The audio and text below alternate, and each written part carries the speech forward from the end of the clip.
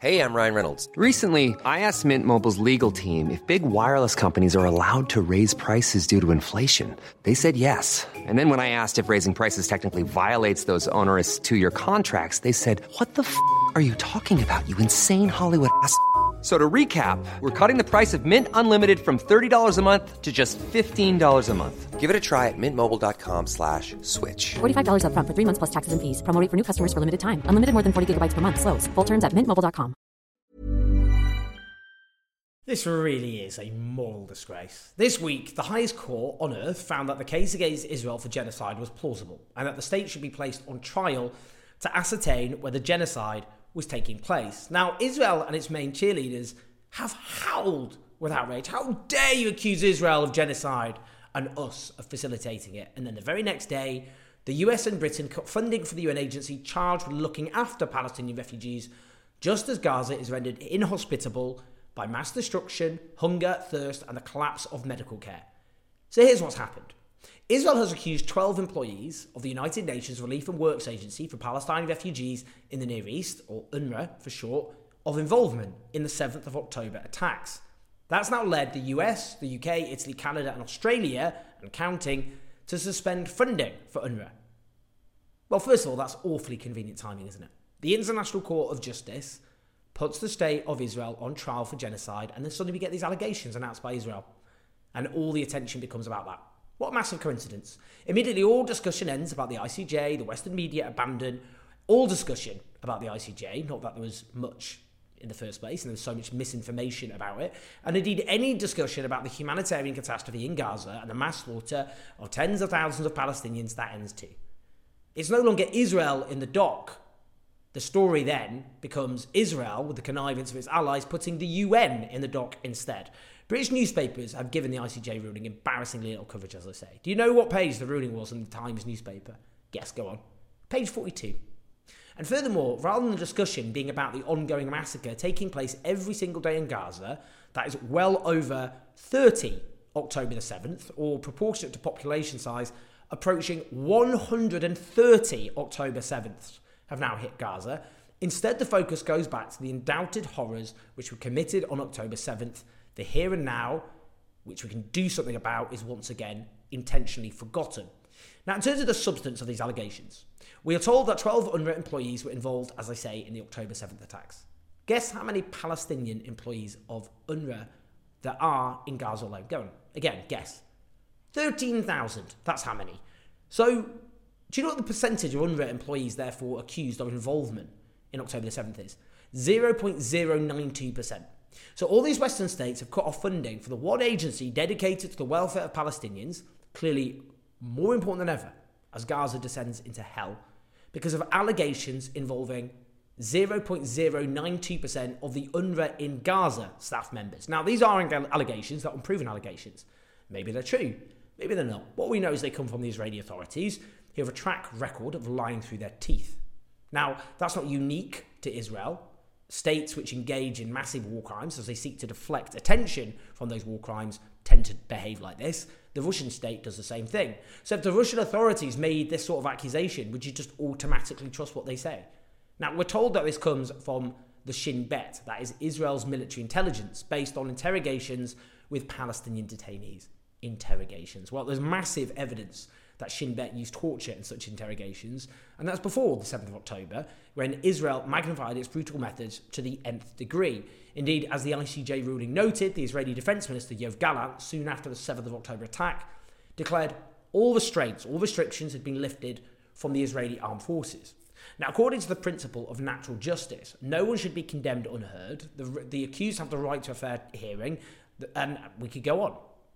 Now, there are clearly no principles of natural justice being observed here, are they? Where are they? Indeed, a panicked UNRWA have just booted these employees. Surely the correct approach would be to suspend pending investigation and emphasise that these are allegations. In any case, if they are guilty, which no justice process has established, what on earth are we saying here? That if an institution has 0.096% of its staff accused of crimes, then we suspend funding to the entire organisation. It's a statement of the obvious that there are NHS employees who've committed terrible crimes. It is a very large organisation after all. I mean, we could go through some of them. Harold Shipman, he was a serial killer. Do we end all funding to the National Health Service as a consequence? I'm actually getting the maths wrong here, by the way, because as I understand it, obviously, funding has been suspended for the entire UNRWA organisation, which doesn't just operate in Gaza. It operates everywhere Palestinians were forced to flee. So as well as Gaza, that's Jordan, Lebanon, Syria, and the West Bank, including East Jerusalem. In total, it has 30,000 employees. So that means 0.04% of its staff have been accused of unspecified and unproven crimes related to 7th October, and that's the basis for pulling the plug everywhere. Let's just say what it is. Let's speak as we should always speak, which is the truth. This is depraved. I'd actually be very interested to know the legality of this. Article 33 of the Geneva Convention prohibits the collective punishment of civilians. Now, shutting down funding for the agency charged with the welfare of refugees at the exact moment there was a catastrophic humanitarian situation in Gaza, with 80% of the world's hungriest people in Gaza, the healthcare system essentially destroyed, lack of access to water, to shelter, virtually the entire population displaced.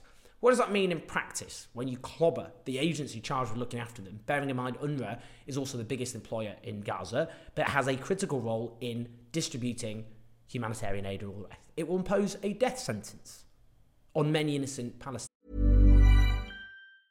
Planning for your next trip?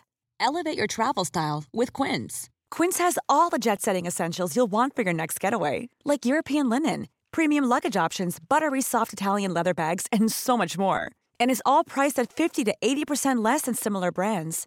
Plus, Quince only works with factories that use safe and ethical manufacturing practices.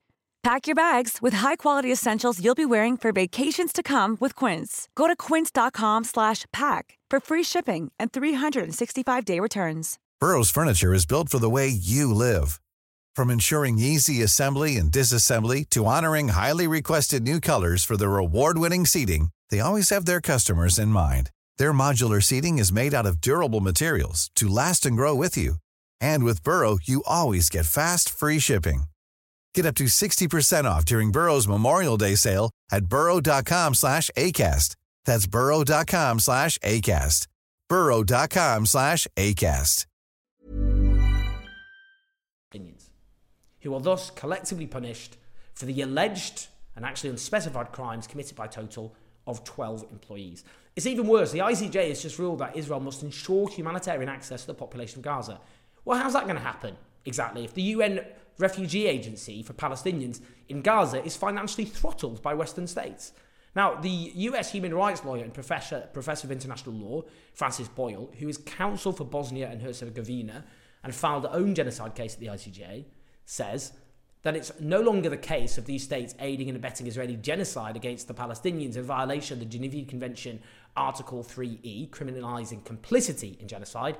These states are now also directly violating Genocide Convention Article 2C by themselves, deliberately inflicting on the group conditions of life calculated to bring about its physical destruction in whole or in part.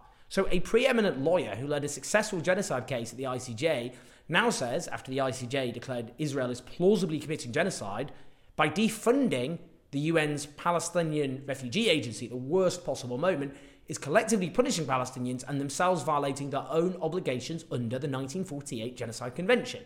Now consider Norway's response by way of contrast. They declare the situation in Gaza is catastrophic, and UNRWA is the most important humanitarian organisation there. Norway continues our support for the Palestinian people through UNRWA. International support for Palestine is needed now more than ever. Reports that UNRWA staff were involved in the attacks on Israel on 7th of October are deeply disturbing and, if true, completely unacceptable. Norway welcomes UNRWA's investigation into the matter. We expect full transparency.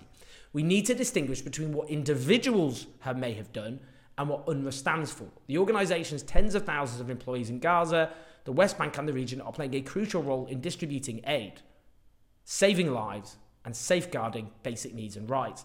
And by the way, Norway is deeply involved in UNRWA and therefore has a much better handle on how that organisation works than most. Obviously the right approach, morally, legally, it's basic common sense.